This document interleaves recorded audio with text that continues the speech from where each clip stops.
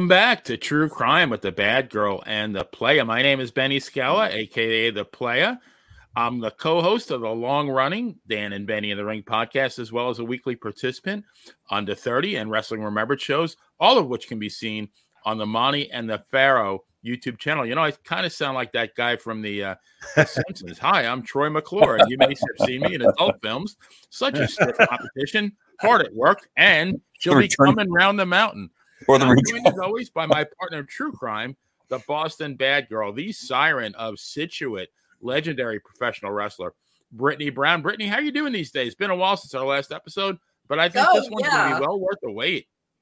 Definitely. I am doing very well. How are you guys doing? We're here. We're live. It's Monday. We're live on a Monday. Nice. In Technicolor. Technicolor. Yeah.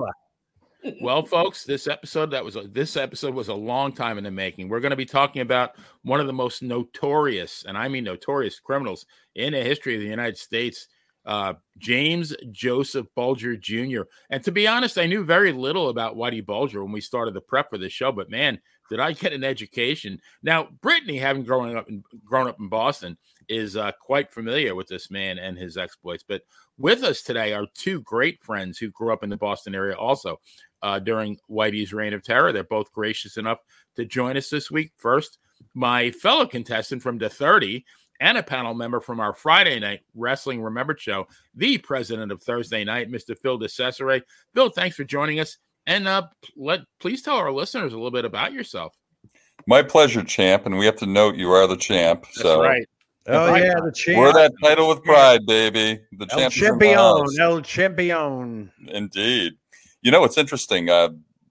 As a kid, I remember watching the movie that they would play on Channel 56 every year, usually around the time of Charles Manson's probation hearing, parole hearing, I should say. It was called Helter Skelter, starring Steve Railsback. It came out in 1976, but they replay it every year, typically around the time that he would be up. And that's where I guess the fascination, or more, I should say, the fear of people like this, like Charles Manson came. And having my late father being a police officer, my late uncle being a journalist in Boston and New York, I grew up with a lot of stories, a lot of them crime-centered, and I listened as intently as I could as a kid. But like any kid, you miss some things, and some things are kind of kept from you. So I really started to research, read, listen, and really acclimate myself with Whitey and just the whole saga that involves just more than crime too, but it's just an amazing saga. So I'm hooked, man. I've devoured books on it. I've listened to experts speak on it. So I need to get some of this out of me, man. I got too much inside. I hear you. We're anxious to hear it. And we're also joined by my brother from another mother, Joe What a Day Lowry. Joe is the host of What a Day in Centerville. If you haven't caught that yet, you have to. It's great. It's at 7 p.m. Central Standard Time every Wednesday night. And Joe's also a fellow contestant in the 30 and the host of Wrestling Remembered on Friday night. If that ain't enough for you, Joe and I are also the co-hosts of the Line Drive Baseball podcast. And Joe has been gracious enough to produce this episode, which I thank him humbly for. And Joe, how are you doing? And tell our listeners a bit about What a Day, Joe. Yeah. Hey, everybody. Thanks for having me again. I know we're kind of revamping this episode, but I think there's a lot of stories to be told about Whitey Bulger, so I'm glad we're kind of doing this again. But anyways, I'm Joe What a Day Lowry. I am a Bostonian all the way. Just moved to a small town, Centerville, Iowa, population 5,600. About it'll be 2 years in February, believe it or not. So still adjusting, still missing the food back home. Oh, yeah. Everything is fried around here, even the Oreos. It is what it is. But craving the pizza, craving the Chinese food, that is for sure. Hopefully we'll be back soon to enjoy some of that cuisine. But what a day is what a day, you put the resume out there. So we are on almost 4, maybe 5 times a week, including my show on Wednesday nights, which is basically about Centerville, Iowa. Small town. I promote the city. I promote all its businesses and so forth. And, we do a little trivia and stuff. So, I mean, people have tuned in all over the nation and people want to come to Centerville. So, join me on Wednesdays at 7. But like Benny said, you can catch us on a multitude of platforms here on Monty and the Pharaoh's YouTube channel. So I'm very happy to be here. Great. Well, guys and gal, out of the way. Let's get into this bad girl. Our listeners some backstory on Mr. Bulger. Ooh, I'd be happy to. So, we are discussing James Joseph Bulger Jr., who was born on September 3rd, 1929, in Everett, Massachusetts, to James Joseph Bulger Sr. and Jane Veronica, also known as Jean McCarthy. He was second of 6 children. James Sr. was a longshoreman and a union laborer. He unfortunately lost his arm in an industrial accident and was limited in his future employment. As a result, the family was reduced to poverty, sadly. In 1938, when Whitey was 9, the family moved into subsidized housing in South Boston. This is where Whitey grew up. Now, Phil, if you can you let us know a brief geography lesson and tell everyone what Southie is? I sure can, and I know Joe will certainly want to jump in too. Southie is I would describe it as, well, an enclave, an insular Irish enclave, settled by the Irish. In fact, the streets, some of which are named A, B, C, and so forth, each street basically boasts a particular county of Ireland. So you might have on A Street, County Cork, on, B Street, Tipperary, C Street, and just down the line, Limerick, and down the line. So it really was insular. In fact, again, even to the counties, they were somewhat divided. But it was certainly a place overflowing with activity, with families. And again, we have to remember, too, that our history tells us that much like many groups who first came to America, the Irish were shut out of a lot of opportunities. So unemployment was really high. And, many of the women of the family actually went to seek work and would actually walk across the bridge into Boston to become washwomen for families. But yeah, basically the streets were so close, the homes were close, and Whitey's world was so close. And I look at a map, and again, if you look at a map of Southie, and particularly of Whitey's neighborhood, you'll find the distances are not measured in miles. I mean, we're talking 500 feet. We're talking maybe 800 feet or closer to 1,000 feet between the housing projects. We're talking a situation where Teresa Stanley, who became one of Whitey's girlfriends, lived about a third of the mile away. She also lived about that distance from Billy Bulger, who was Whitey's brother. And literally right behind Billy Bulger, who became Senate president, was Stevie Fleming's mother's house. And that actually, and again, literally in the backyard. So Billy Bulger could come and talk to his brother literally through the back door, and they could have meetings and that sort of thing. So, I mean, they could walk to all these points of interest, okay? Triple O's bar, maybe a mile and a quarter up the street, still relatively close by. But again, just maybe a matter of 5 miles from the north end, which is where the Italian section was, and what turned out to be the warring Italian mob. So everything was really, and still is really, on top of each other.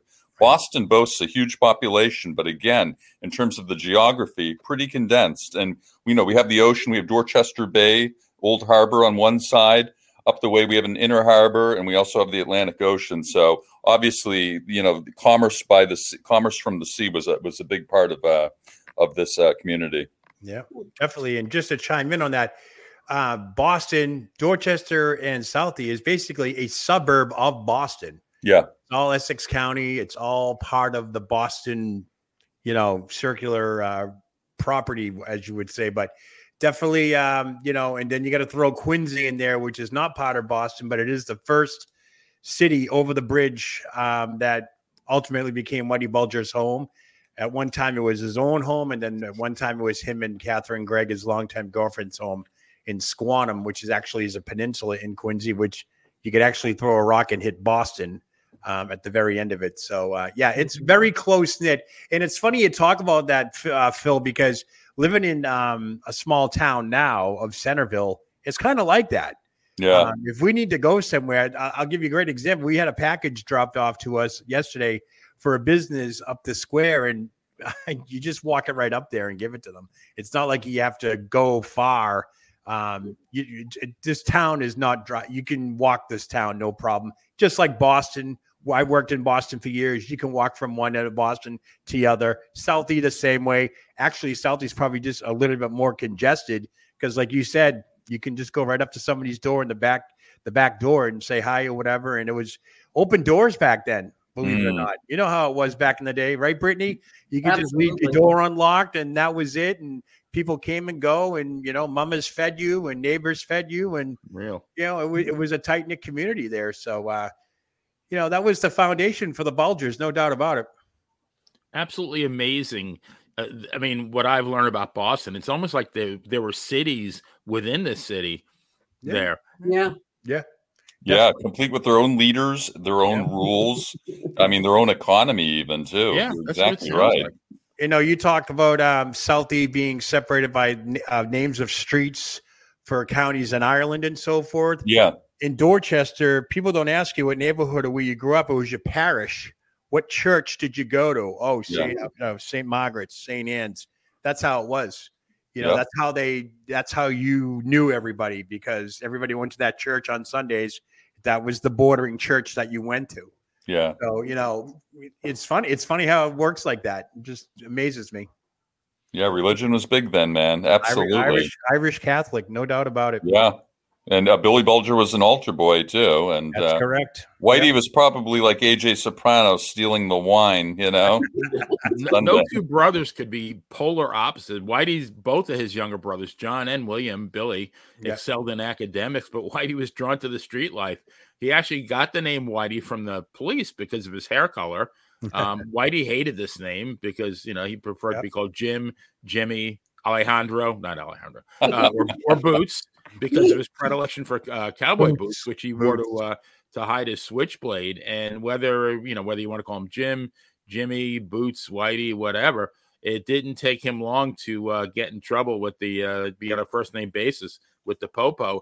He was arrested for the first time in 1943 at the age of 14 after he was charged with larceny. A lot of these words I hear him and I think in Boston like larceny. And, he was sent to a juvie, and after his release, he joined the U.S. Air Force.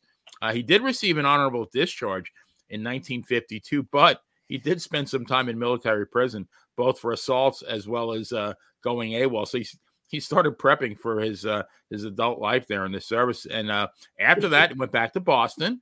And Joe's going to take us through his early adult life as he started a 4 decades plus criminal career, culminating with him becoming the most wanted man in America. Now, honestly, the playa is now the most wanted man in America, but for entirely different reasons. Unbelievable. Yeah, Whitey initially started tailgating, or what we like to call robbing delivery trucks, where they picked up their merchandise at the pier, and from there he graduated to armed robbery and so forth, which led to his arrest in 1956, sent to a federal penitentiary in Atlanta. So these were serious crimes back then, to be shipped out of Massachusetts to serve your time. That's a big deal. This is where I kind of think that the fix is in too. Like, he knows things, because here's a guy, armed robbery. You would just go to wherever jail is closest to you back then, but they shipped him to Atlanta. And I thought that was kind of strange. He did volunteer to become an experiment with 18 other inmates, where they were given LSD and drugs over an 18-month period. Bulger claimed that he was recruited in this trial to combat schizophrenia, and so, to help find a cure. While in reality, the experiments were supposedly related to mind control. So, the government was already trying to, to jump in on the pharmaceuticals back then. So Whitey described his experiments as nightmarish, and he did suffer side effects the rest of his life. He was actually transferred to Alcatraz in 1959, and the reason he was transferred there was he kept trying to break out of Atlanta, at the Atlanta Penitentiary. They didn't have solitary confinement. Again, I find that weird that they didn't have solitary confinement there. So they took him to one of the worst prisons known at the time, Alcatraz. He went from Atlanta all the way over to, obviously California. And it was there where he developed a voracious appetite for reading, as well as a passion for weightlifting. He always kept himself in great shape. He also took correspondence courses in bookkeeping and business law. So he kind of educated himself behind the walls. And his reading fare centered on politics and military history. Interesting note here about the Alcatraz. He was sent there because he was trying to escape the Atlanta penitentiary, but he did strike up a relationship in Alcatraz with a guy by the name of Frank Morris. And 1 month after Whitey Bulger was released from Alcatraz, Frank Morris and all them were part of the escape from Alcatraz. So that's you call it irony. I call it no coincidences there. They actually questioned Whitey at one point if he had anything to do with it, because obviously they had to follow every leads. He was very close to Frank Morris towards the end of his stay there. So who knows? Did Whitey have some part of facilitation role in that? Who knows? But I find that very, very interesting. Yeah. Well, but Whitey was eventually transferred to Leavenworth. That was a joke by Groucho Marx. I spent 10 years in Leavenworth and 11 years and then in 1963, I know I botched that, to Lewisburg Federal Pen, and then he was paroled in 1965 after serving a total of 9 years in prison. So bad girl.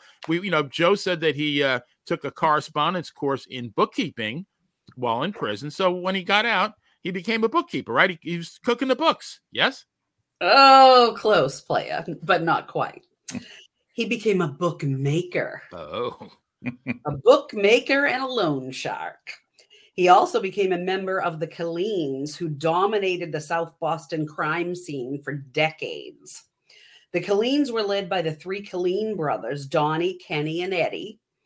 And their base of operations was the Transit Cafe, which later became Triple O's. So, Joe or Phil, have either of you guys been to Triple O's? Yes, I have been. Tell us about it. I haven't been. I mean, I've been to Southie, and I mentioned it when we talked about it last episode. That as a young kid turning 21, you always want to check out those places that were taboo, and turning 21, you want to check it out. My time at Triple O's was brief. I do recall a group of men in the corner, one of them being Whitey Bulger, but don't forget at this time, it was very early in his, it was before he was, actually it was probably kind of in the middle. It was probably kind of in the middle. So, thought nothing of it. Every bar you go to, there's always that group of guys that are in the corner or at the bar or whatever. And, you just always bumped into them and said hi. And, it was more or less one of those things. Oh, how's your dad? Or he'd ask, they'd ask you how you're, how's the ball game going? Or, just real small conversations. But one time I went there, it is a last call place. It's someplace you go, you want that last beer before 1 a.m. or whatever what the closing time was back then. And, my last memory of it was two girls brawling, hitting each other over the head with beer bottles. And those guys got up, whoever it was. To this day, I think it was either Salemi or whatever, because they always hung out there. They look like these guys. I'm only strictly going by memory. I'm not saying it was them, but it was somebody close to them. It was just these two older guys. Of course, the two girls that were brawling were 21, so they were young. And they just really took them by the back of the hair and just threw them out the back door. And that was the end of that. So, and that, yeah. And that was the last time I was at Triple O's. That's why they call those places buckets of blood, or at least they used to. Blood, you know, Avenue of Broken Dreams. Pretty much. That part of the random dog track you didn't go to and stuff like that. Oh yeah. They didn't spend much money on decor there, though. I saw the pictures when I read the book. It was kind of run down, to say the least. Yeah, here's a picture of Triple O's when the DEA walked in, but Triple O's was pretty much the same. Pretty much the same. And here's a quick shot of the inside of it. Garrett Quinn. So it was kind of small. You see how it was small right here? Nice looking off to the left. Off to the left, there was some, tables and all that. But it was just a place you went where they had last call. They were open, and you just went in there and had a couple beers and you left. But obviously, my last time there was some excitement going on. So, Yeah. You never wanted to be called upstairs there either, because that's where Whitey did. Or out back. Or if you got hailed upstairs, well, you might not be coming back. It's a one-way trip. Mm-hmm. Real quickly, I just want to say hi to the people in the chat. People are coming on now. Beth's there. Maria, Joe Myers, they're all joining. ESO popped in for a second. So he was there. Yeah, Bruce was there. So we're going good. All right. Well, now eventually the Colleens and the rival gang, the Mullins, they kind of got bored with just killing each other. So they decided to unite and form the Winter Hill Gang, and Whitey is now in his early 40s. He becomes the crime kingpin of South Boston, and his involvement encompasses bookmaking, not bookkeeping, loan sharking, and he should have stuck with the bookkeeping. Yeah. If there was any criminal activity going on, you kind of knew that the odds were that Whitey was getting a little piece of the action there. Yep. So we could go on about Whitey until tomorrow morning. We'd only be touching the tip of the proverbial iceberg regarding this very complicated man. But for the rest of the episode, we're going to have each of our esteemed panel talk about various aspects of the man's life. And each of the panel will also start with a brief statement on what it was like growing up, because all of them did in Boston during the Whitey Bulger era. Bad Girl, let's start with you. So what about Whitey's reputation as a womanizer? He had 2 long-term relationships, and then he also fathered a child with a third woman, correct? Yeah, so that came out. I didn't realize that until I saw the movie Black Mass. I had no idea that there was a third relationship or a child until I saw that movie. I was very shocked. Yep, that is it. Great book, great movie. And, I grew up in Scituate, which is 30 miles south of Boston. And, we weren't as close by as our other 2 Mass guys here. Sounds like you guys were right in the mix. I was a little bit out further. And so, yes, we heard of him, but he wasn't, none of us had ever seen him or met him, or he never came in my family's businesses that were in Scituate Harbor. Yeah, Whitey didn't travel far. Right. He didn't travel far, that's for sure. Sounds like they didn't have to travel far. Everything was so close. Yep. Right. Now, Whitey was definitely a strange cat, though, because, as we said, his younger brother, Bill, with the polar opposite, becomes a huge figure in Massachusetts politics. What a Day Joe is going to take us through the very unusual, but actually fiercely loyal relationship between the Bulger brothers. Yeah, Billy, Jackie, and Whitey. Here's a rare photo I found of the 3 of them. Oh, wow. Billy on the left, Whitey in the middle, Jackie on the right. This is a very rare photo. You cannot find photos of Whitey and Billy together. Obviously, that is something that was probably meant to be. Billy Bulger, he was the polar opposite, like we said, of Whitey. Straight and narrow, altar boy, Catholic school, well-educated, became the Massachusetts Senate president, longest tenured Senate president, before stepping down due to his he actually had to step down from that because he didn't want to testify on behalf of his brother. Mm-hmm. He still to this day claims he knew nothing of it, knew nothing of anything. So, some people find that hard to believe, but if you lived where we lived, like Phil, it was a close-knit community, do nothing, say nothing, turn a blind eye. You didn't talk about it. It didn't happen. It was that Irish Catholic mentality. If you could just imagine sitting at dinner on Sunday and everyone's talking, and as soon as the truth came up, people just shut you down. They don't want to hear about the truth. So that's pretty much the kind of relationship they had. And of course, he went on to become president.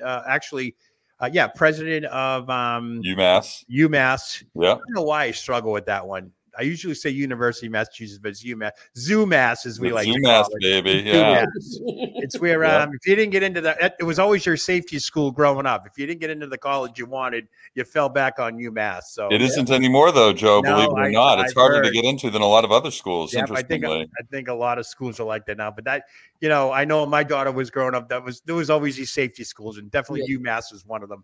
Yep. So, and then of course from there he had to step down because with the trial and everything going on, it was too much. So they asked him to step down. So he resigned from there. Last we heard of, he left public life. You really don't know much about him. You can try Google him. You won't get nothing on him. I think that's a strategy that he wants. He's living at City Point down South Boston, which is a very affluent neighborhood now, on the water, condos, all that stuff. And he does some work for Suffolk Law. Now and then he'll speak on behalf of Suffolk Law, or he'll go in and teach a course or whatever. Right. But it's nothing. He's out of the limelight. It's nothing like it was.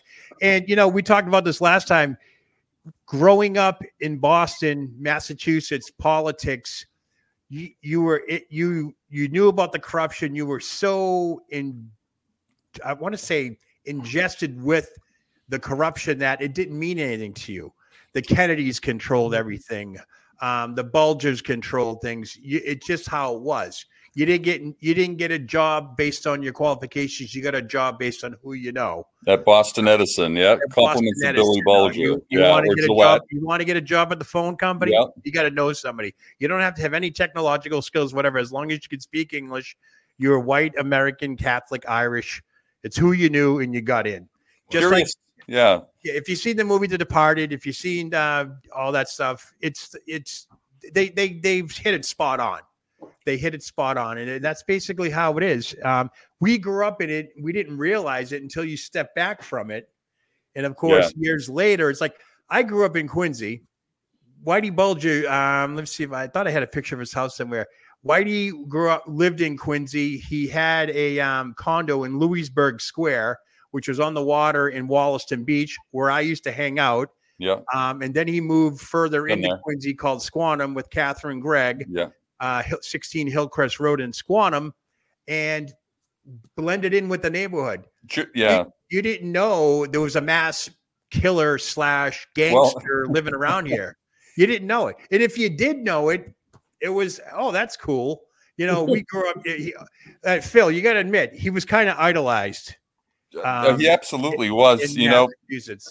Oh, he was. And again, against the backdrop of forced busing in the early to mid 70s, again, everyone within Southie became very protective, resistant to outsiders. And that actually helped fuel Whitey's rise. You bring up an interesting point. When Billy Bulger was the president of UMass, he landed one of the presidential debates in the year 2000 between George W. Bush and Al Gore. And this, now, I think you said your honeymoon was around that time. I'm not sure, Joe, when you were coming back. 2000, but imagine this. Again, the media juxtaposed this. The great debate at UMass, right there, the UMass Boston campus, a stone's throw from where they were exhuming Whitey's bodies. Which was right outside Louisburg. But the president of UMass, who brought the great presidential debate to the school, is here. And he can look out the window as they're exhuming the corpses of Whitey's. I mean, could you not have a greater Tale of Two Cities right there? Yeah. Unbelievable. All in real time, happening at the same time. There's another thing I forgot to tell you. We were having dinner a few years prior at the Venezia in Dorchester, and that's on the water. And as we were looking out the window, we went for an early dinner around 6, 7 o'clock at night. They were pulling a body out of the water right in front of us. Wow. And it turned out to be somebody from Rhode Island, probably, that was affiliated. It was never known who killed them or whatever, but odds are it was a Whitey Bulger thing. And it was like, that was it. Okay, whatever, go about your day. Have a nice time, whatever. So that's how close we were. We were right there. We were in the thick of it. Again, politics and crime on either side, and boy, do those lines get blurred so much, and here we have it even within the two major players on each side. It's amazing. Wow. Well, speaking of that, Whitey had quite the liaison with the FBI, and in particular, one agent, John Connolly, who Whitey actually saved from a bully during their childhood. And Phil, a.k.a. El Presidente, will now tell everyone about the unique partnership between Whitey and the FBI, and in particular, Mr. Connolly. It wasn't exactly an FBI agent and former relationship. It was more like a man crush, I think, that Agent John Zip Conley had. And to define John Conley, Zip Conley, I heard just on the radio this past Friday, Howie Carr said it best. And out of the blue, they weren't even talking about this, but I said I have to remember this. He said John Zip Conley was a mob hitman who moonlighted as an FBI agent, and because in essence, that's what he was. But in 1975, 3 years on the force, as it were, John Conley made the deal with the devil on Wollaston Beach in Quincy, and sitting in his car, they sort of Conley made some overtures, which actually Whitey kind of first backed off from, but ultimately became a part of this. Now, this is not the first time Whitey has worked with the feds, nor is it the first time that Stephen the Rifleman Flemmy, one of his right-hand men, worked with the feds. Conley's, there he is. Wow, there's Salemi. Yep. Cadillac Frank Salemi at that. A fine Cadillac Italian, Frank. I must say. Yeah. Who was brought down in part because of Whitey. But where was I going with this? Well, yeah, Whitey and Conley had a unique relationship going back to the projects, and it never ever changed. In fact, he was always idolizing this guy. Yeah. And as it turned out, it became a very corrupt relationship. The mentor of John Conley was a guy named H. Paul Rico, which is kind of ironic in its own right, because Rico now is a statute that has to do with racketeering, and it's basically the law now that they used to. Was it named after him? No, it wasn't. It was an acronym, but it was just. I know it's an acronym, but they always come up with these. But it was kind of one of those strange things too. Right. But anyway, Paul Rico had Whitey under his care, as well as Stevie Flemmy's brother Vincent, whose nickname happened to be the Butcher, and of course we have John the Hitman Martirano, who was Whitey's main trigger man, and we also have a guy named Joseph the Animal Barboza.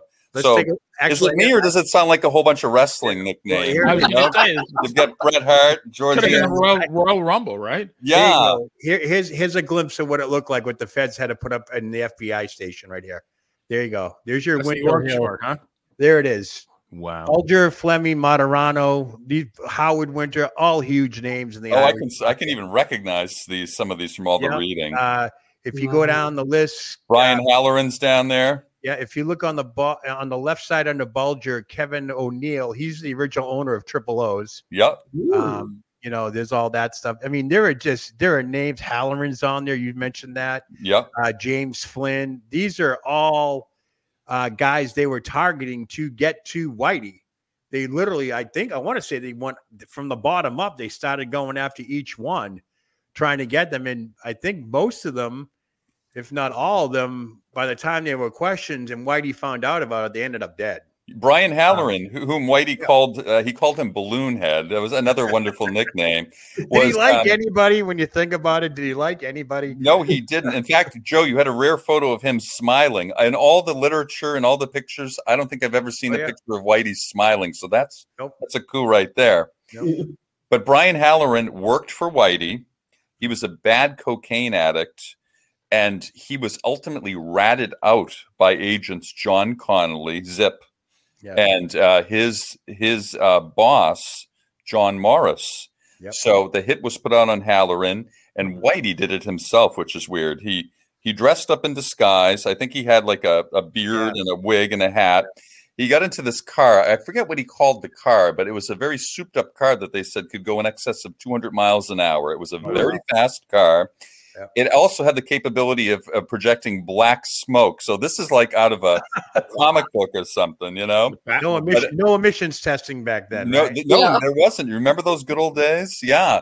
But he took out Brian Halloran because Brian Halloran was going to rat on him, tie him to the murder of this guy named Roger Wheeler, who was the CEO of a high-lie outfit in Florida and in Connecticut. Mm-hmm. They were skimming about $1 million a year from Roger Wheeler and High-Lie, and they started to catch wind of it internally. And their guy in the inside, Callahan was his name, basically reported back to Whitey that this is the case. Yep. So they had a meeting, and they were trying to decide who to send to kill this guy Roger Wheeler out in Oklahoma. He was living in Tulsa. Yep. So ultimately the hitman was sent out. Not Bret Hart, but John Martirano was sent out to do the murder. Yep. But Brian Halloran, they blew his cover. He was working with the feds, bad cocaine addict. Whitey, first of all, never trusted anyone who drank or did drugs because Whitey did neither. He lived a clean life. Whitey was pretty straight edge, okay? He was the CM Punk of gangsters. He was. Another reference. Indeed, he was. So Whitey took it upon himself to clip Balloon Head. But the problem is, and that's sad. And, and his wife was in the hospital delivering their first baby, too. So just awful. And an innocent man, a construction worker, totally innocent man. I think Michael Donahue was his name. got caught in the crossfire too and was killed. And just a horrible scene, but indicative of what this reign of terror was. Okay, Whitey not only was able to take out his rivals or his potential stoolies, but was able to increase his business as a result. I mean, certainly eliminating the Italians was a major coup too. But ultimately, let's not forget this whole thing started with Connolly and John Morris. No, Connolly and Bulger. Yeah, based on bringing down the Angelos, and that was a big arrest for John. There's Connolly. Jerry. Yep. Yeah. And and you notice how Jerry's smiling. Yeah. True story. They were supposed to go out the front door into the car. Yeah. They purposely walked around the corner. This is what started the perp walks. Yeah. Instead of going right into a car, John Connolly, all dressed up. Look at this guy works for the FBI. He photobombed him. I know it's a black and white photo, but this guy is all spiffed out. He's like Brooks Brothers. I mean, look at the ring. He had a watch on. I mean, this guy is. They called him Cannoli. They called him Cannoli. This was his claim to fame. He wanted to bring down the big crime, the North End crime family. He associated himself with Whitey Bulger. He knew Whitey Bulger could get to him. Whitey Bulger promised I can get to him. And, Whitey had some conflicts over this too, because he's ratting out, fellow workers, so to speak, even though he's in a rival gang. The whole thing was you never rat on anybody. So anyways, Jerry Angiulo, he's smiling, Angiulo, because he turns the corner and sees the press everywhere. And there's John Connolly pointing to the car that was, again, parked across the street. So this guy had a perp walk. This is one of the first perp walks they call. And that's what Connolly wanted. This is what happened to John Connolly when he associated himself with Whitey Bulger. Yep. And more pictures of John Connolly right here. Obviously, there he is all spiffed out walking into the courthouse. This is an FBI agent. He looks like he's a lawyer dressed up walking into the federal courthouse in Boston. All sizzle and no steak there, man. For sure. And then, of course, there he is in 2002 getting sentenced. And, of course, down below, Joel Edgerton plays John Connolly in the movie Black Mass. And I think I told you guys this before. John Connolly, before he was an FBI agent, was a teacher in the Boston public school system. Right, yeah. One of them was Dorchester High School, 1967. There he is. He was a guidance counselor. Morton Downey Jr. Morton, yeah, it looks like Morton. Doesn't he? Yep. See how young he is? That's from Dorchester High, 1967. He was teaching there, as well as being a guidance counselor. My mother had him as a guidance counselor at Dorchester High. But this is before he was on the road to being what he's going to become. And don't forget now, it was a letter from, I do believe, J. Edgar Hoover wrote a letter to the Senate president at the time. Wrote a letter, wasn't McCormick. I forget who it was. Big name. I'll come to it. But the letter was written by the again, ironically, the Senate president, which would end up become. Wrote a letter to J. Edgar Hoover, a simple letter saying this man needs to be on the FBI. And that's how he got on the FBI. Wow. So he went from a school teacher guidance counselor, again, not the highest paying jobs, not the most glamorous jobs, not the most high profile jobs. No pun intended. And you're talking 1975 and all that stuff. Yeah. Into the Angiulos. This is what happened to John Connolly. He was basically a project kid like Whitey Bulger was. Mm-hmm. Fast-tracked himself in the FBI and made it so, made himself wanted to look good. That perp walk, again, you got to go back to it. It says a lot about him. This is a classic picture of a guy who wanted to be in the press when I think he even got someone, one of his higher-ups, Morris or whatever, told him, what are you doing? You're supposed to put this guy right in the car, no press, no nothing. But he purposely walked out the side door of the McCormick building and came around and had everybody take pictures, and he's pointing to the car, which is parked across the street. The whole thing was a setup. Like Dusty Rhodes said about Ric Flair, cock of the walk, and that's what he was. He he's the kind of guy that would go to a funeral and be jealous he wasn't the corpse, You want to talk in wrestling terms, it was the greatest work the FBI ever put on. I mean, again, all that bluster with him, his job was to cultivate top-level informants, and for years people knew, the FBI, the state police knew that these guys were informing Bulger, blowing the cover of all these informants, giving him the heads up on all these busts, and basically giving him carte blanche to do anything. They literally said anything but murder, okay? The problem is they don't have the authority to do that, okay? And there was this one guy they sent in. He was a special agent. His name is Fitzpatrick, Bob Fitzpatrick. He came in, and let me tell you, he left before everything came down. He became a private investigator, but he sowed the seeds. He got everything going. This guy was a no bullshit kind of guy. He was really a very brave guy and only one of just a few within. But it really showed how not only was that Boston office corrupted, but back in D.C., the same thing. They knew what was going on. So could never put my finger on it. And Fitzpatrick couldn't either. But for some reason, D.C. was protecting Whitey and by extension, Billy and everyone else involved. So it's amazing. So many attempts were made to get him out of this, out of any informant status, much less this upper echelon, this top, They also picked a group of guys, the department they worked in that Connolly got assigned to when all this went down. Half these guys were on their way out. They have already had 30 years in. They already had 25 years in. They didn't care. They wanted to move on. It was only one or two that questioned Connolly's antics and all that stuff. And even then, it was always sidetracked with a big bust or something like that.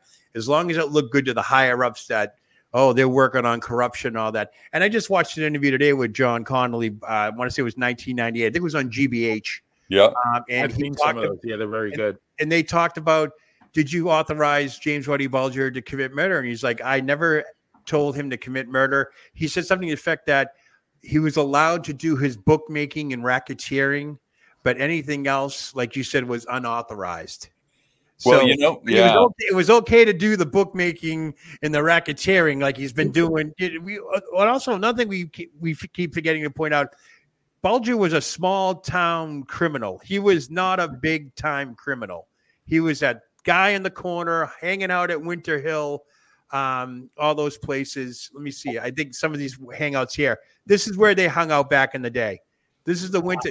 Does that look glamorous to you? It's great cover. Well, Whitey was never ostentatious with his wealth, Yep. He had so much money. Oh, yeah. So much money. And obviously, as we've come to find out, so much money stashed, okay? Right, but again, he was into drugs. He got a tribute from every drug dealer in the city. They used to say, oh, he doesn't permit drugs and everything else. Yeah, he just gets a cut from every dealer, He said that. He goes, he's in the shakedown business. I'm not in the drug business. And he only shook down the suppliers. He never shook down drug dealers. I know in the movie The Departed and all that stuff, it shows him, you don't sell coke in my neighborhood. He didn't go after the small town guys because they would just find another small town guy to sell the drugs. Mm-hmm. He went after the suppliers. And they said on Kevin Weeks, I think, was on the stand and said during the trial, we're not in the drug business. We're in the shakedown business. We shake down the drug suppliers. What they do after that, if it gets into Southie and all that, that's fine. Shakedown, it equates to protection, and it was a protection racket. And you're exactly right. Yep. And the big ship with 60 tons of marijuana was not. What was that, right? Yeah. Well, it's legal now. Never mind the cannabis. What about the guns on the Valhalla? Oh yeah. Well, that's supplying arms to the IRA, and then ratting them out at the end after he gets his money. I mean, this guy was, pro wrestling parallels everywhere in this. He was a worker for sure. He was win the titles and then turn on his partner. He was a main eventer. Let's put it that way. He was a main eventer. Yep. So, Bad Girl, we were talking about Whitey in the harshest of terms, but he did have a soft spot for the elderly and the four-legged furry friends, didn't he? He did. He absolutely did. He liked little kids. He liked the elderly, and he had poodles, if I remember correctly. Some black poodles. There's many pictures of him with them. So he was a big fan of our furry little four-leggeds. And, I believe one of you guys mentioned before also about him befriending John Connolly as a child. Right. Yes. So yeah, I mean, the elderly, the children, and the dogs were all treated well. Go figure. I heard he actually would keep a bag of dog biscuits in his car just in case he saw a stray dog that looked hungry. Wow. See, yeah, he did offer a lot of business. He definitely did that. Yes, he did. Isn't that like a mailman mentality, keeping dog biscuits on you just in case? Right? He was bribing dogs too. Back in the day, he was working the dogs. Yeah, absolutely. He worked everybody. He definitely did. So he did have two long-term associates that we've already mentioned. Well, I don't think we mentioned Kevin Weeks, but him and Steve the Rifleman Flemmy. And you know, after reading the Bulger book, I mean, my entire life, or most of my entire life, when I heard the term Rifleman, I thought Chuck Connors. Well, he wasn't 6'5" like Chuck Connors, Benny. Yeah, or played the ex-Boston Celtic, the ex-Boston Dodgers. Yeah. Now it's Flemmy, but Joe, tell our listeners how these guys all hooked up, and maybe give a Reader's Digest version of some of their criminal activity. Didn't Bulger actually kill one of their girlfriends because she? We'll start from the beginning. Triple O's. We talked about this earlier on. Here's a great picture of them, the DEA walking in. They all used to hang out there. Kevin O'Neill owned it, so it's one of those places where they all hung out. They struck up a conversation. I don't know how it exactly happened, but it was one of those things where they were always at the bar hanging out, and they all got together and all this stuff. And here's a picture of Kevin Weeks when he was older. Here's a picture of them walking on Castle Island. This is actually surveillance footage. Yeah. Whitey walking. This is how Whitey dressed. That's exactly how he dressed.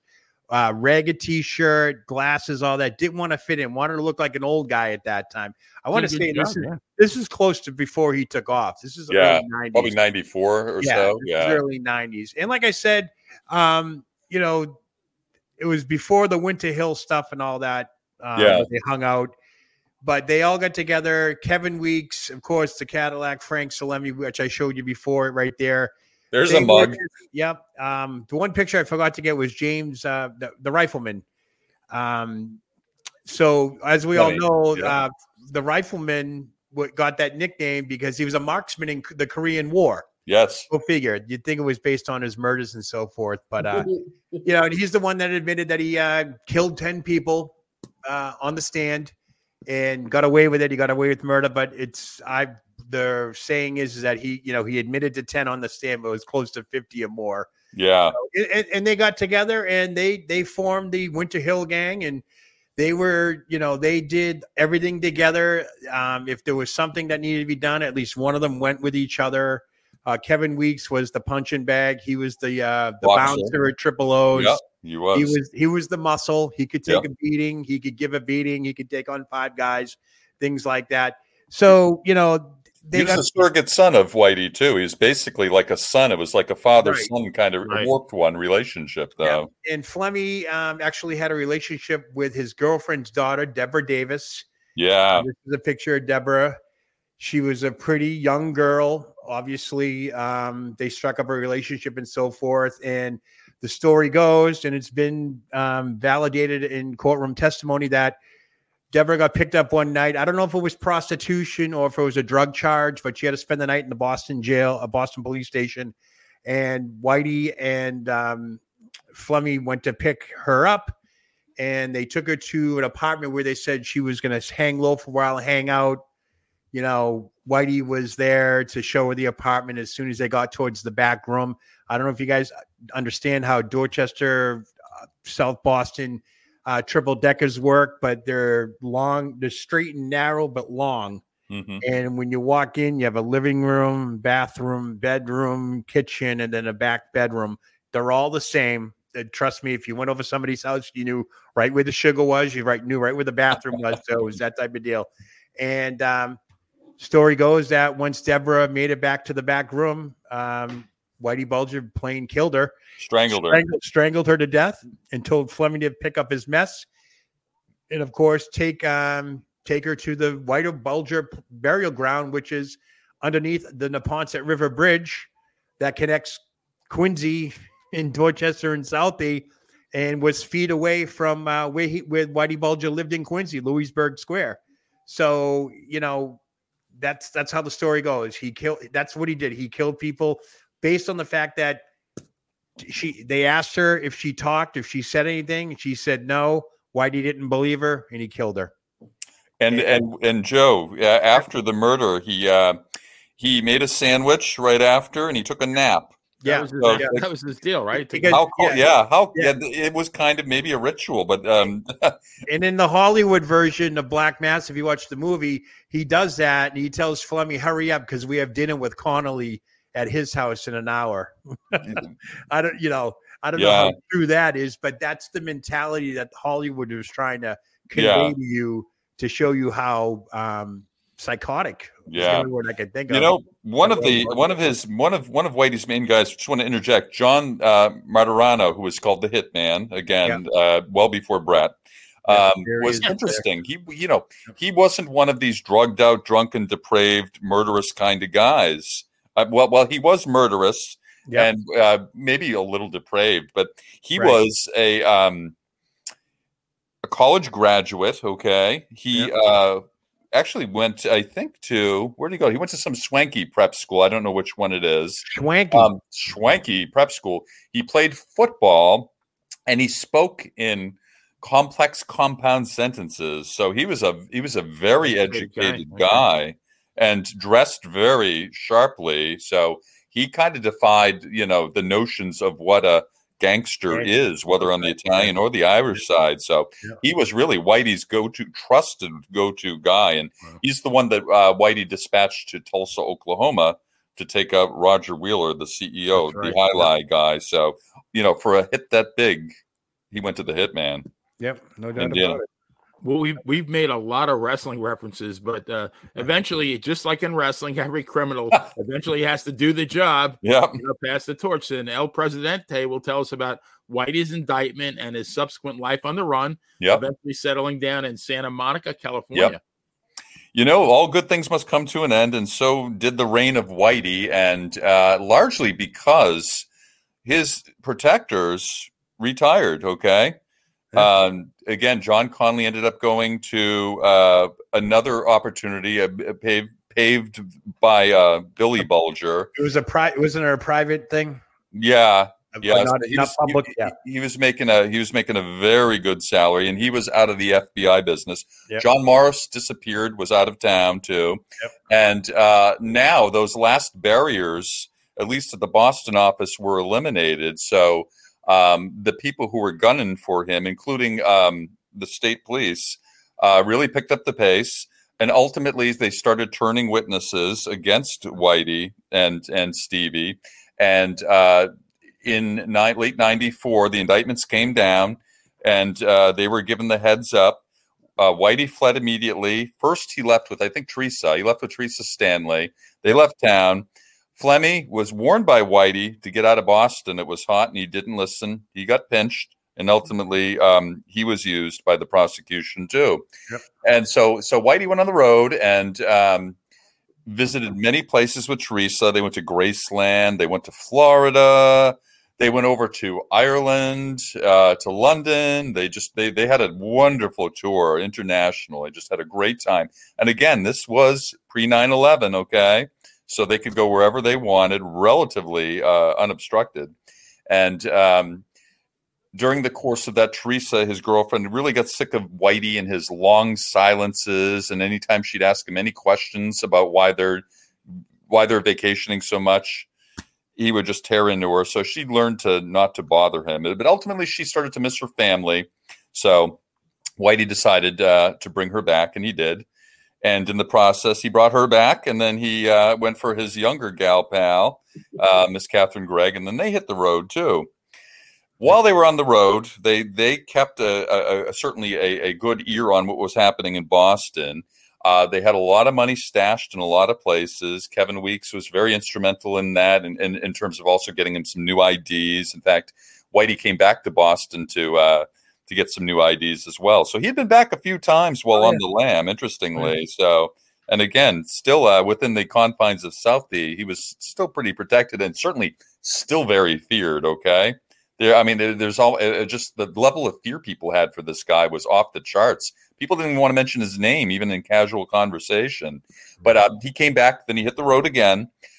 He made a phone call, though, to John Morris, who at this time was, I think, in Virginia or somewhere, working at I don't know if he was doing private investigation or still with the Bureau.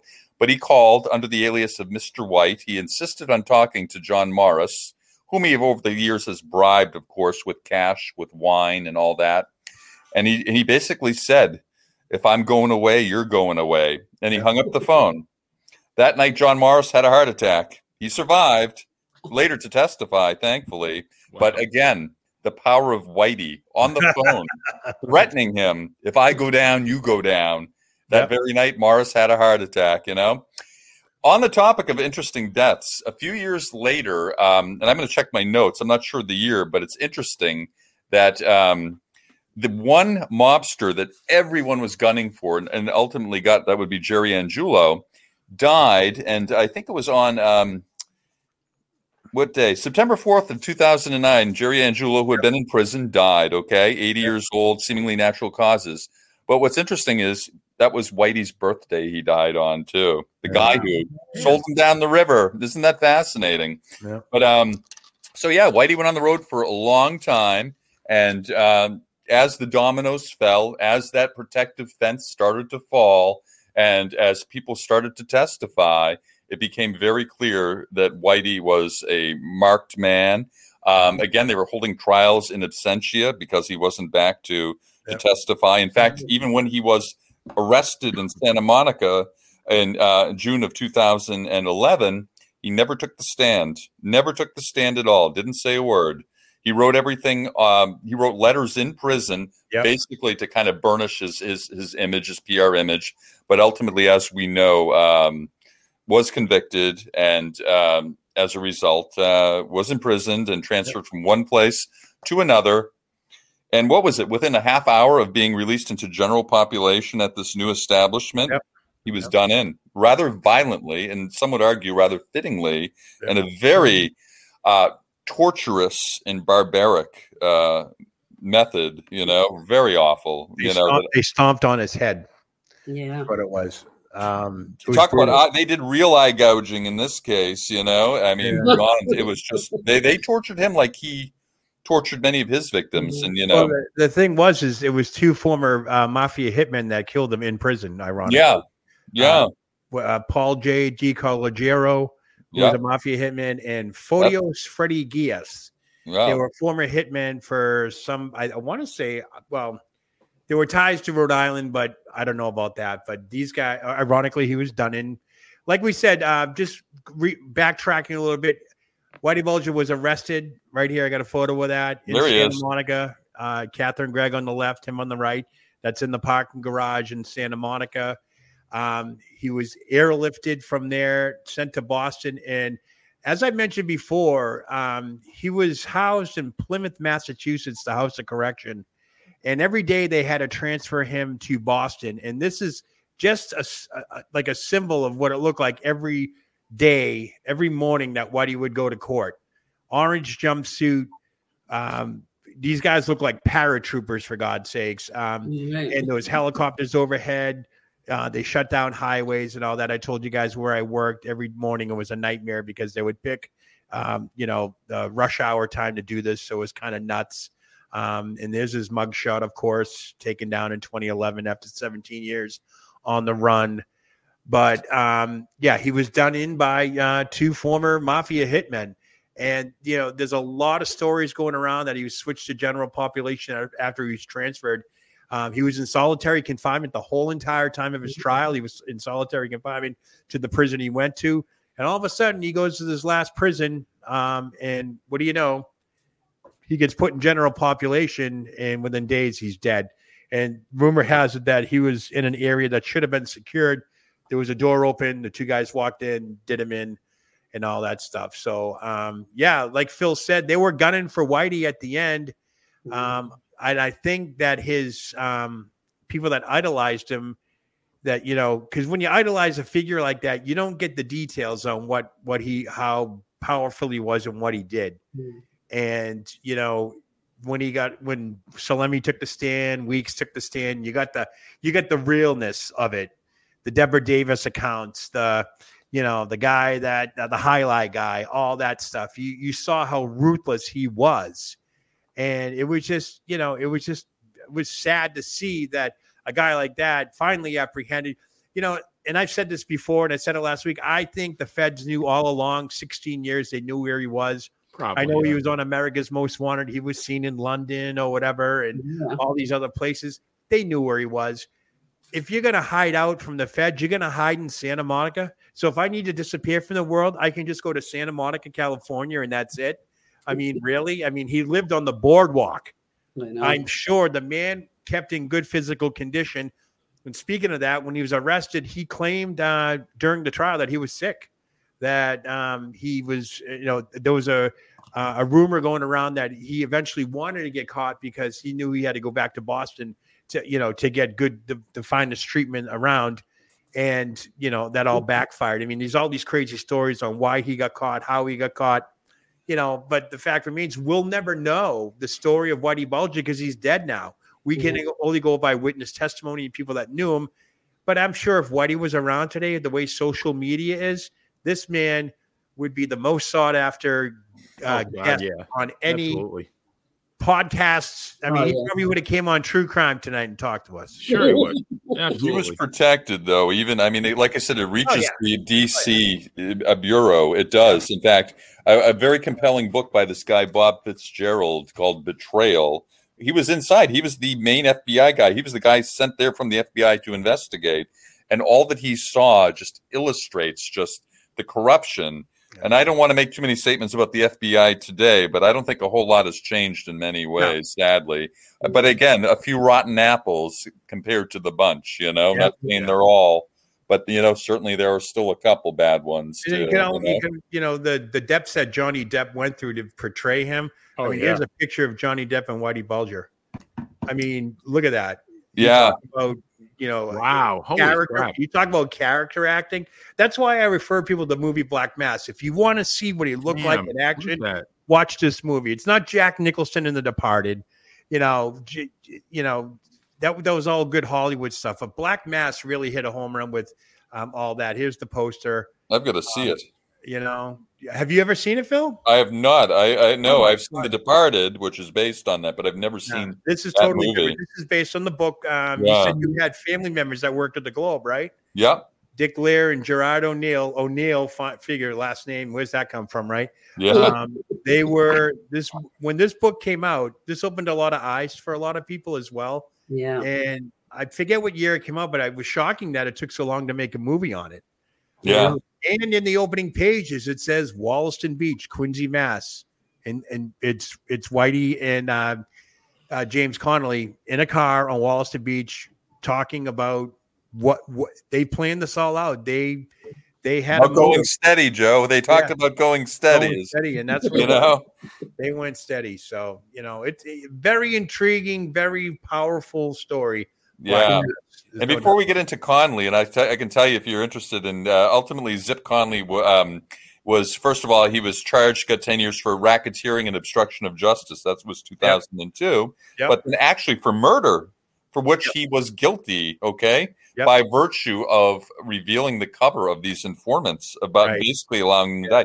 So he got 40 years in prison too. And at age 68, that's a life sentence. So he certainly got it right there too. But again, another murder that Whitey has been whispered about that happened. The Lady of the Dunes I referenced in 1974 in the Cape. Yeah. This corpse that was semi-dismembered. A lot of the people in Provincetown think that Whitey was the culprit. There was evidence, and we mentioned how the Provincetown police chief was fired by the select board because he would not stop pursuing this matter. And again, from whom these orders came ultimately is a mystery, but there was a lot of pressure on the select board to fire the chief, who really tried to tag Whitey with this too. Yeah. I mentioned too, amongst many of Whitey's many ventures, it's been more than whispered about that he also was a male hustler of sorts who would, and again, I use that phrase "gay for pay," and I'm not talking about Marcus Bagwell. Like Richard Gere, American Gigolo? What? But and he would, how far he took those dates, I don't know, but he obviously would be rolling them for their money, So he was into everything, really. Well, he did a long time behind bars too, so you never know. Yeah. No, but as for James Connolly, FYI, he is out on a medical. He wanted to get out during COVID. They denied it, but then they somehow found a judge somewhere that let him out. He's home, convalescing because he's 83 and he's ailing. He's not well. He's sick. Yeah. So I mean, I don't know how much longer he has to live. And it's funny because he must be under some type of protection or some type of court order because he's not doing the interviews that you'd think you do or appear on social media and all that stuff for a guy who pretty much would know for a fact Whitey Bulger's story. Right. Yeah. They have the clamps on him, man. They have the clamps on him. That was probably one of his provisions for getting out, I'm sure. Definitely. Not to talk like that, but I'm sure he's got a book that'll come out afterwards. I'm sure he's got notes, and I wouldn't be surprised if there's a publisher at his house every day working on it. So when he does pass, this book will come out incognito through somebody else. Yeah. Well, Brittany, you've got to get on the Catherine Gregg count there, right? You wanted to do her story, don't you? I've always wanted to do it. I did. When she was first arrested, she was only one town away from me in prison. Yeah. She was in Central Falls, Rhode Island. It would take a woman's touch, and I think you have that. That would be how cool would that be? Great. Yes. Yeah. I would love to write her book, and I'll tell you, I'm very surprised that she hasn't done any interviews. Yeah, I think they got the clamps on her. They probably they're all quiet. Yeah. They have to because, like, for example, look at the most recent, the girl that got out, Gypsy Rose Blanchard. She was on the internet by the time she got to her husband's car. She was already streaming on Hulu before she got out of prison. Yeah, exactly. I mean, she was great. I don't know what kind of prison she was in, but they let her do interviews. I'm like, is she in prison or is she just doing interviews all day? Right. Like, you should see something like 10 million followers. Oh yeah. Wow. She was on last week. She was on 2020. She was on Good Morning America. She hasn't even been out a month. So like, who is, was that part of the deal with Catherine Gregg that she can never speak? Yeah. If she's not talking, there's definitely something there that they can't, like I said, when these people, unfortunately, when they pass on, I'm sure books will come out in their names or incognito and stuff like that. Something like that will happen. These are major stories that need to be told. Absolutely. And I mean, of course, Zip Connolly will tell you everything you need to know. He was part of it. He may not have witnessed all of it, but he knew what was going on. Yeah. Just like Kevin Weeks and Salemi, I mean, you don't hear much from them. Yeah. So I mean, so they got the kibosh, just something with them for that. So there's a gag order there. I tell you what, all I can do is channel my inner Frank Barone and say, holy crap. As I mentioned in the outset, I knew very little about Whitey Bulger, but after listening to you guys, especially, watching the movie Black Mass, which is phenomenal, reading the book that Brittany was so nice to send me, I feel like I have a PhD now in Bulgernomics. But like we said, I think there's so much more. There's a lot of juice left in that. I got some juice for you here. I forgot to mention this, but here's how deep Whitey Bulger went. Dana White was originally from South Boston, president of UFC. This is an interview he had back in 2014. I actually tried to get permission to show the interview. I heard back from CNN yet. But he basically owned a gym in South Boston. Two guys came in, said, oh, you're doing business here. You owe us $2,500. He's like, what are you talking about? He goes, well, you're doing business in Southie. I think you know who runs Southie. You got to pay $2,500. And Dana was like, okay. So the two guys left. 2 days later, the phone rings. I think it was on a Wednesday. The guy said on the phone, he goes, you have till 1:00 on Friday to give us the $2,500. If you do not have the $2,500, well, you know what's going to happen. Dana White, I can't show the video. I'm bummed that I can't. Physically said to this interview guy, said, I hung up the phone. I booked 2 tickets to Delta Airlines, and I went to Vegas, and I never looked back. So that's how close that was.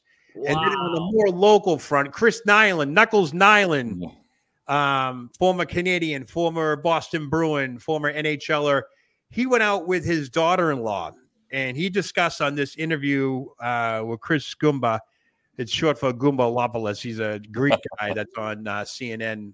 This is from a couple of years ago. The one from Dana White was from 2014, but this was from a couple of years ago. He talks about going on the date with this daughter-in-law of Whitey Bulger, and he's at the house, and Whitey Bulger's there, and he goes, "Can I talk to you?" They go in a room, and Whitey Bulger has a pistol aiming at Chris Nyland, and he tells him, you're going out with her, you treat her well, you don't hit her, you don't do this, you treat her like a lady. If not, you know what's going to happen. And Chris looked at him and says, Whitey, you don't have to point the gun at me. I know. He goes, well, that's my way of doing business. And so he walks out the door. He's getting in the car. And of course, the daughter-in-law is in the car, and he's about to open the door. And Whitey motions to him to come back. He goes, hey, Chris, come back here. And he's like, oh, shit, what now? I'm going to get clipped? What? So he goes back up to him, and Whitey hands him a fistful of bills, and it turns out to be $500, and says, take her out to a nice restaurant, treat her nice, be well to her, have a good time tonight. Nice. And that was Chris Nyland. That's a local kid, NHL hockey player, kind of famous. But this is how Whitey was. But didn't Chris Nyland marry Teresa Stanley's daughter? I'm not sure about that. I think they got married. I do think they did get married. Yeah. I think they did. So, that's the effect Whitey Bulger had. He didn't care who you are. Here's Dana White. Obviously now he's the president of UFC, started a multi-billion-dollar organization, but his first time running a gym, and he's trying to get shaken down by Whitey Bulger, and he knew who Whitey Bulger was. Yeah. So he was like, screw this, I'm out of here. That was his ticket. So if you think about it, if he stayed in Southie, would he have started UFC? Would UFC start? You get that chain of events that could go on. You gotta look at it like that. I think he even says at the interview, he goes, if I don't leave Southie, there might not be a UFC. There might not even be a me here. Yeah. So I mean, that's the depths of this man's life. I mean, and like you said, Benny, we're just touching the surface. There are stories like this, countless of stories. You got 40 years he controlled the mafia, not the Irish mafia. 4+ decades, yes. Going back to the 60s, and you got to imagine. I mean, this is just, but like going back to Connolly and the rest of them, Catherine Gregg, they have stories to tell. Yeah. Obviously, they have an order not to say anything or something like that, because by now they'd be talking about it. You would think. Who knows? Yeah. Well, guys, I can't thank you enough. This has been great. I learned so much just from listening to you guys. Not only learned, I mean, it was just entertaining listening to these stories. So I want to just have everybody go around the table and just get some closing remarks. I wanted to start with Brittany, and Brittany during our first episode, was the first or second episode about Charles Manson, said that she wrote Charles Manson in prison, and then she actually tried to call him long distance from Boston to where was he? Somewhere in California, right? Vacaville, I think. Yeah. He was so did you write or call Whitey? No, I was older then. All right. I was in probably 7th grade when I called Charles Manson. You were past the crush phase by that point, right? Well, yeah, and I got quite grounded for making those calls. That's a great story, though. I actually got kicked out of my house. And once my parents got divorced and my mother found out that I used her address as the return address on the letter. So she called my father up freaking out saying, Charles Manson's going to get out of jail and come here and kill me. Get this girl out of here. So yeah, I learned definitely by the time Whitey Bulger came along. It brings back some reminiscing some ancient history that we used to get phone bills, for our house phone. And there was such a thing called toll calls. Yep. And that right. And so I heard that your collect calls to the prison were on the phone bill. Hell that. Reverse the charges. Yeah. Yep. So my father called New England Telephone and said, nobody from this house called here. And they gave him the time, which was right on the bill anyways, like you said. And they told him what it was. So of course he knew which child did that because he had one really good honor student and one not so much. So it was very easy for him to figure out who did it. And I got grounded both times I did it. My goodness. Yeah. It was worth it though. Yeah. Hey, look, we're talking about it now, right? Right There on. you go. There you go. Nice. Phil, how about you? Closing remarks on Whitey Bulger. Again, beyond just the criminal elements, the salacious and the violence, it's such a commentary on the relationship between politics and the world of crime, and how intersected they are, and how influential each is on the other, and again, just a great study of a city, the birthplace of the revolution, right up the street in Concord. Man, it all basically started here, and just a fascinating story on so many levels. And it's one of those kind of stories that I think we can learn from.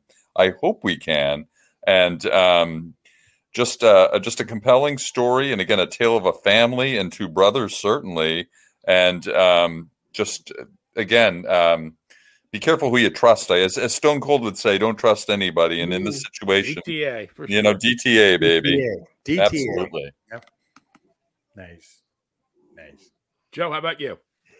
Yeah, very, very captivating individual, no doubt about it. Growing up in that town and seeing what I saw, you just didn't know what you were looking at or what you were surrounded by.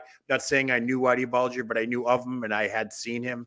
So even just that kind of like freaks me out today, knowing that he was the individual that he turned out to be and so forth. Mm-hmm. Brittany, you'd mentioned, sending letters and stuff to prison and all that.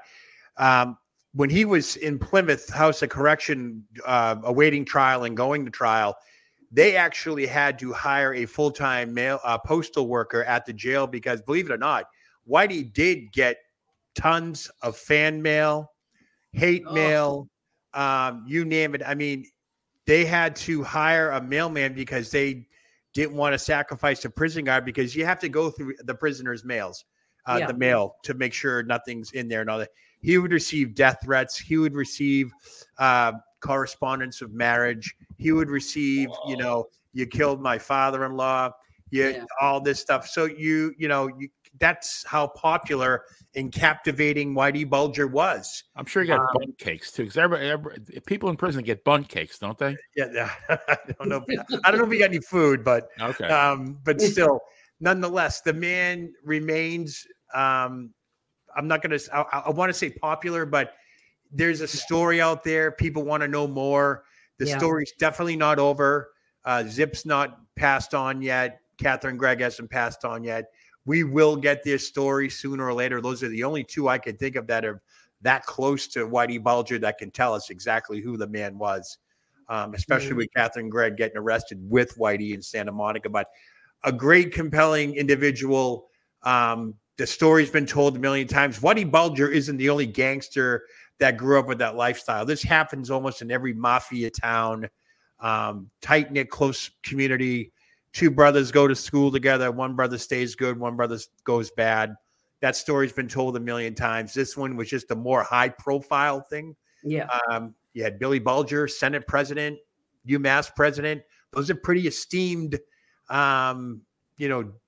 professions in Massachusetts. So, and to know that he was related, I mean, growing up, I laughed. You mean Billy Bulger, the Senate president, is Whitey Bulger's brother? Oh, that's funny. You laughed it off, but you didn't realize the amount of corruption that went on because you lived it. You were there. So great stuff, guys. I'm so glad that you allowed us. Brittany, it's awesome that you guys allowed us to be a part of this tonight. Oh, yeah. No, thank you. You guys were awesome. I know I said this before, but when you had mentioned Whitey Bulger, I think me and Phil jumped out of our seats like, whoa, okay. Yeah, that's a boy from the backyard. So and besides Black Mass, which is a great book I read, again, Betrayal, the book by the FBI guy, Robert Fitzpatrick, awesome. 3 Howie Carr books. Howie knows him better than anybody, I think. The Brothers Bulger, awesome. Rat Man. Didn't that start it out, Brothers Bulger? The Brothers Bulger. That's one of his books. One? Was that the first one? It might have been. There's Ratman, and then the Hitman about Martirano. One of the who was that Italian director? Anyway, he bought the rights to the Martirano story. I can't think of who it was. Scorsese, maybe, or someone. It's got to be. And the Materano book was great. Awesome. And by the way, I went to school with Mr. Materano's son. We were very good friends. Frank, who died under very suspicious circumstances in Situate. They all die under very suspicious circumstances. Yeah. Yep. Wow. Must be the water in Situate. I don't know. Before we leave, we're talking about going to school with people. Joe, you went to school with someone famous, didn't you? Yeah, I went to high school with Missy Beefcake. No, you did not. Come on. That's going to be my new moniker. Wow. You see where it says Maple Street Studios underneath that? I'm going to put I went to school with Missy Beefcake on there. Yeah. Every show, we got to hear it. I was like, I think Brittany didn't know that. Did you know that? A couple of years younger than me. We actually went to the same middle school and high school. Oh my God, I love her. Middle school was only 2 years apart. She tells it like it is. Brittany. I was already in high school, but she was there. Missy and I are friends. Okay. Yeah, Melissa de Gloria Caruso is her real maiden name. That is correct. Yep. That is correct. Very cool. Wow. Yeah. She's great. And I did listen to the show that she did. That was very interesting. Her reaction to that was priceless. I play it on my What a Day now. That was great. But I got to tell you, I think she has so much more to say. Oh yeah. Of course she does. Of course she does. I think she does. I liken her to Jose Canseco because a lot of the people in the chat room when she was on were, kind of dissing her. But, when Jose came out with his book and said all these people are on steroids, everybody thought he was just a kook. And it turns out everything he said was spot on. Yep. I think it's going to be the same thing with Missy. Yep. Yeah. Missy Beefcake, she was... Yeah, that was a great interview. There's no doubt about it. With the Greg Valentine situation and all that. More to come on that one as well, I think. Yep. I think I have the reaction right Joe here. Lowry says he went to high school with you at North Quincy High. He graduated in 87. That's what he said. Come on! Who is this? Where is he? He's one of our hosts on one of our other shows. Do you remember that name? He says you were about a year younger than him, I think. If that's what he says. I dated Keith Smith. Does he remember Smitty? I don't know. He'll have to respond. Yeah, I remember Smitty. He was a hockey player. So I always have to turn down my volume when that comes on. I got to put a disclaimer on that. Yeah.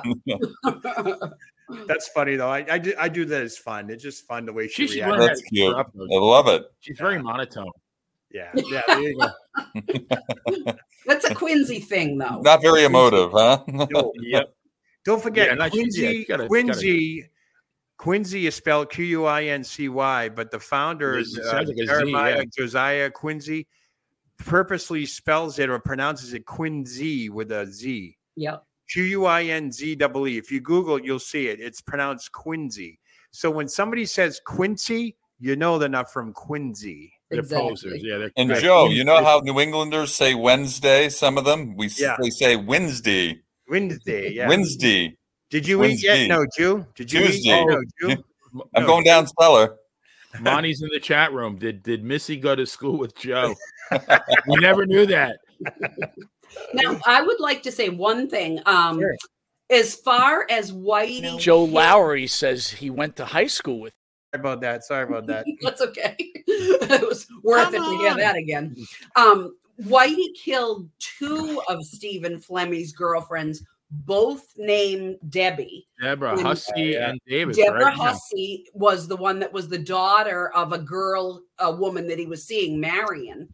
And she's the one that was arrested that they picked up at the jail.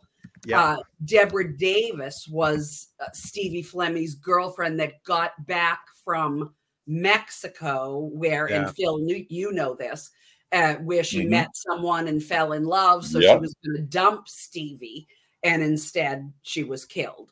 She was not the one that got arrested for prostitution. It was that other one. Yeah. Yeah. And I'll tell you, if you look at the pictures of both of them, absolutely couldn't be more opposite. These two Deborahs. Yeah. Couldn't be more opposite. So many stories. There's stories within the stories. We could go on for days, but no kidding. Got to wrap this one up. I guess 90 minutes will do that. So yeah. This was great. So for the Boston bad girl, Brittany Brown, the president, Phil DeCesare, and Joe. What a day, Lowry. Thanks for tuning in. Thanks to everybody in the chat room, too. And keep checking the Monty and the Pharaoh YouTube channel for the next episode of True Crime with the bad girl and the playa. See you next crime. See you next time. That always gets me. Love it. I like that. See you next crime. See you next crime. See you next crime.